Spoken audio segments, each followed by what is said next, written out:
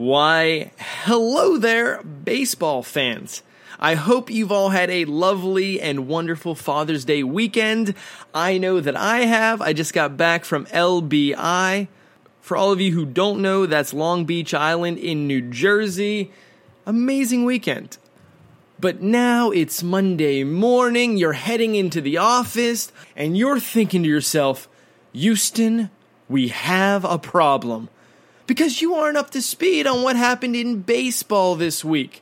Well, get this. If you're a space shuttle spiraling out of control, then we're a carbon dioxide filter thrown together with a sock, a funnel, and some duct tape. This is Rounding Third. This is Houston. Say again, please. Houston, we have a problem.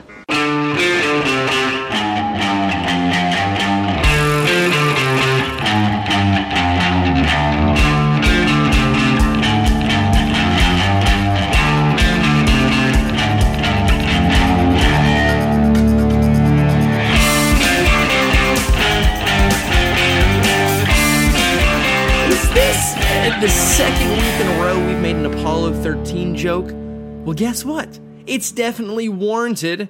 Usually, baseball provides us with almost endless summer entertainment, with usually about, a dozen games on per night and hours of viewing coverage. There's really no shortage of storylines.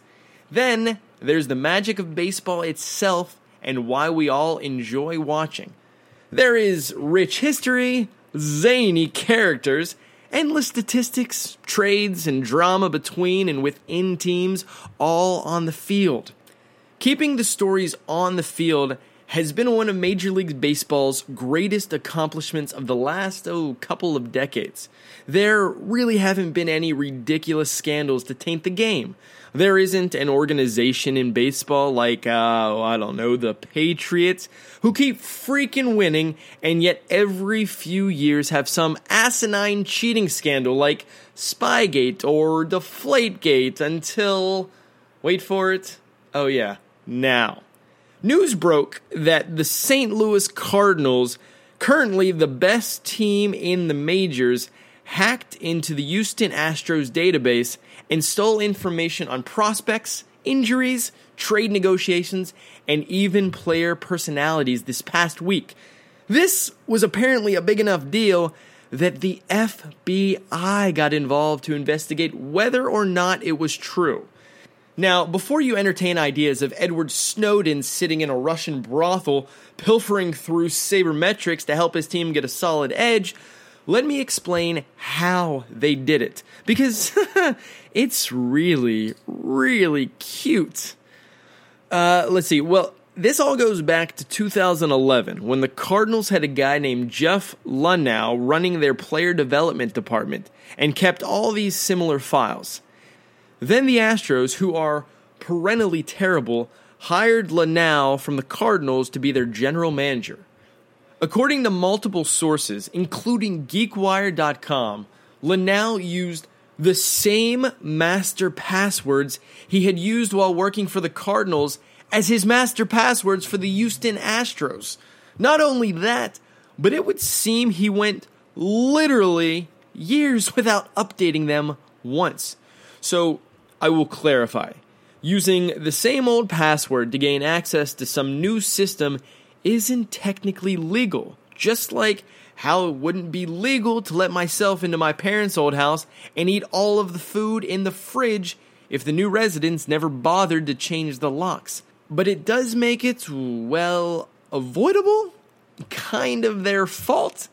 The Cardinals made short work of the FBI investigation by admitting that they did it on Thursday. Cardinals owner Bill DeWitt Jr. acknowledged that there had been roguish behavior and then casually said, those responsible will be held accountable. Talk about an inspiring speech. Whoo, golf clap. Ironically, the final thing to come to light about this story is that due to the bylaws written into each baseball team's commission, one team can't sue another. So that means that the Astros' best hope for revenge will lie in the hands of the same arbiter who hemmed and hawed about whether or not Alex Rodriguez, who, by the way, got his 3,000th hit this week. Ooh.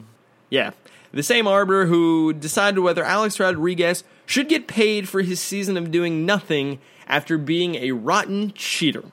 And if that's really their best shot at recourse, well then, Houston, we have a problem. Maybe Pete Rose could be reinstated to baseball and be forced to be Houston's arbiter. That would be exciting. As if one technology-related black eye wasn't enough for Major League Baseball this week, there was another thing that was sort of hacked, except there's even more emphasis on the sort of here. This time, it was the All-Star Game ballot. Professional sports All-Star Games have a long, proud history of not really mattering. The NFL's All-Star Game matters so little that they actually exclude the very best players from playing in it, lest they get hurt. And to make things less exciting, they completely change the rules so that players aren't actually playing the game which they normally get paid to play. But Major League Baseball, to become the black sheep of the sports world by making their All-Star Game mean something in 2012, it determines who has home field advantage in that year's World Series. And while that sounds kind of neat, it made some of its previously innocuous details become problematic. Namely, 25% of the players get the honor of being an all-star are chosen by the fans. Well, that's nice.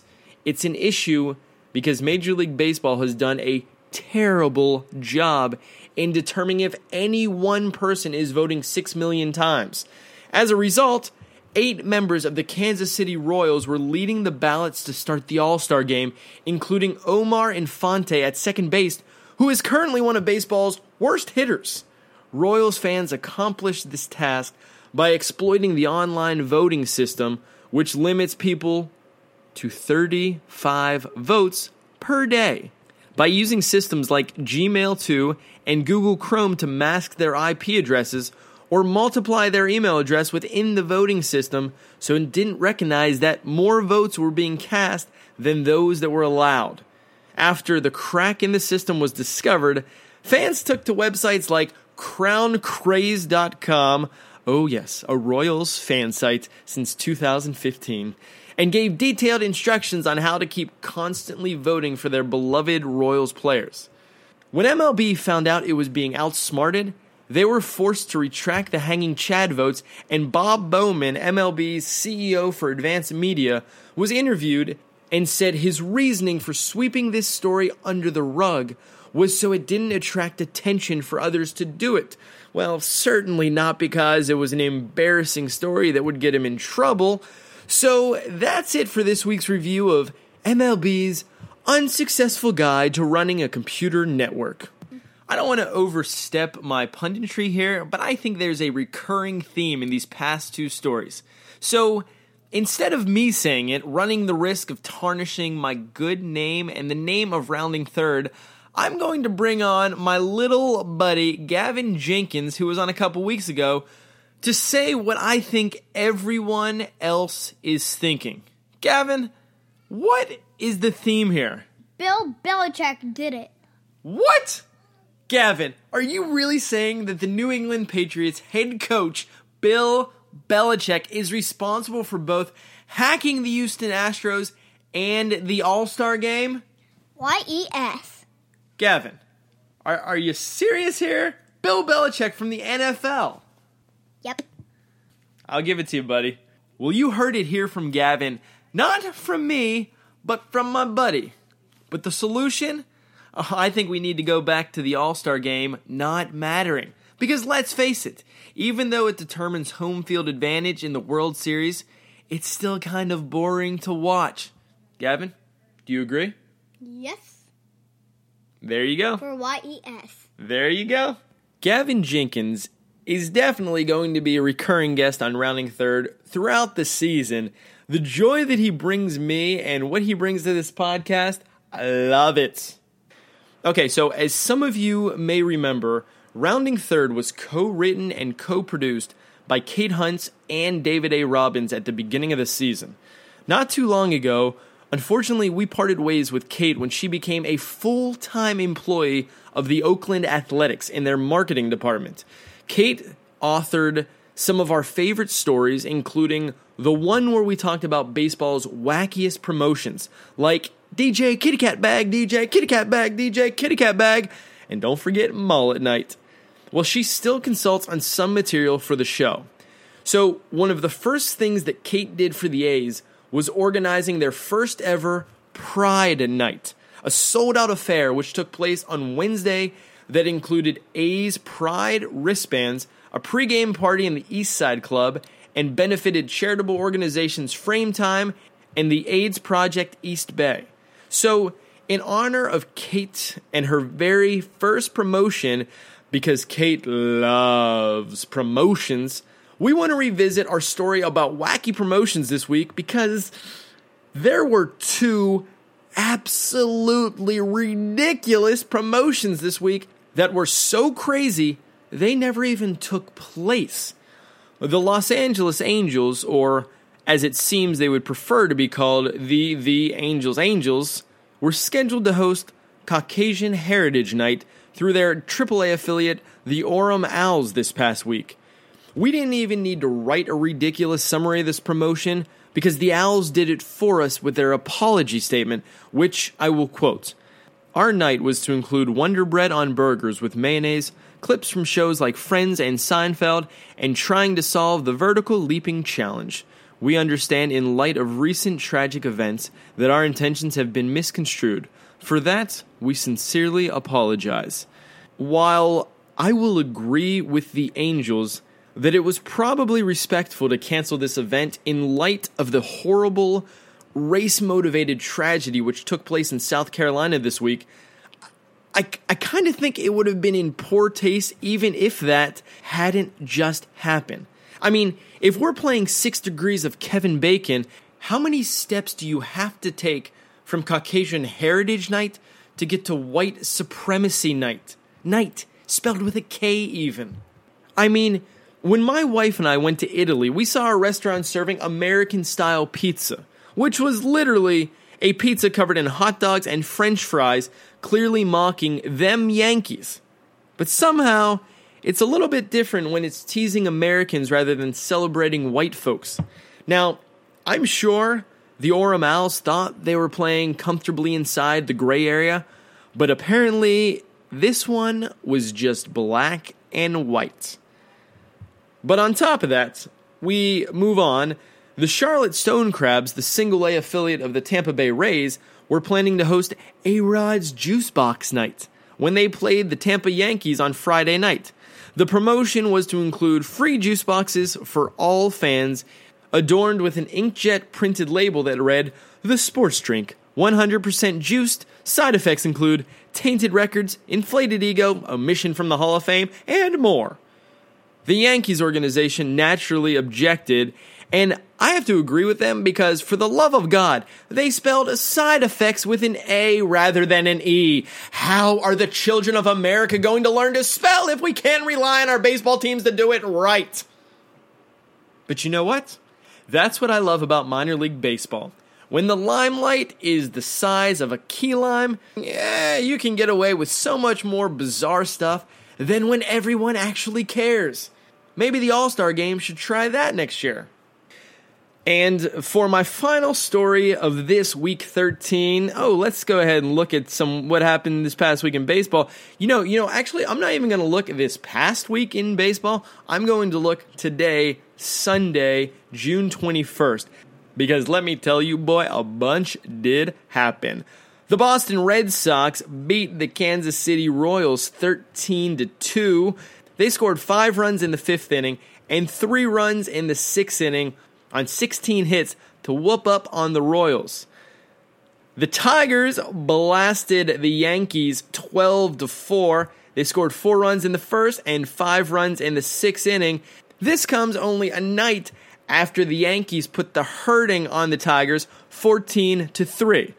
Here's another funny one. Saturday night, the St. Louis Cardinals beat the Philadelphia Phillies 10-1. Let's go ahead and fast forward over here till Sunday. Oh, guess what? The Philadelphia Phillies beat the Cardinals 9-2. But ladies and gentlemen, this all leads up to the final part of this. My Pittsburgh Pirates, the team that I love, and the hottest team in baseball recently, winners of 8 straight going back to last week. Well, this weekend, they got their butts handed to them by the Washington Nationals. The Wiggly W's, if you know what I mean. Today, they got walloped, smashed, and carried off the field all in the first inning. They ended up losing the game to the Washington Nationals 9-2. All 9 runs came in the first inning. All told, 12 batters came to the plate. They had 2 home runs and 2 doubles, one of those doubles being by their pitcher, Gio Gonzalez. They cruised the rest of the game. Pittsburgh's pitcher, Charlie Morton, who came into the game having not lost a single game this year, made it 2/3 of an inning after facing 11 batters. Vance Worley came in to get the 3rd out, and that, ladies and gentlemen, that right there is the trouncing of the week. Little dude's gonna steal my job. Ladies and gentlemen, it's been another amazing week here with Rounding Third. Got my buddy Gavin Michael Jenkins here with me. That is true. Gavin, is there anything you want to say out there on this special day? Happy Father's Day. To everybody out there, Gavin, I know, has an amazing father. John Jenkins. John Jenkins is getting the shout out today.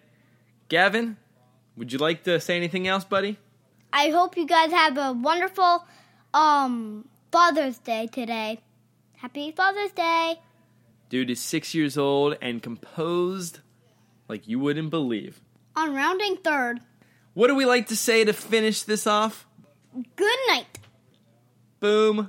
Checkaleka. Good night. Bing bong. Well done, buddy. All right, let's keep that one. The Rounding Third podcast is brought to you by producer David A. Robbins. Production in our New York studio is directed by Maggie Robbins-Besselman. Contributing writers on this week's episode of Rounding Third were Clayton Lawson and David A. Robbins.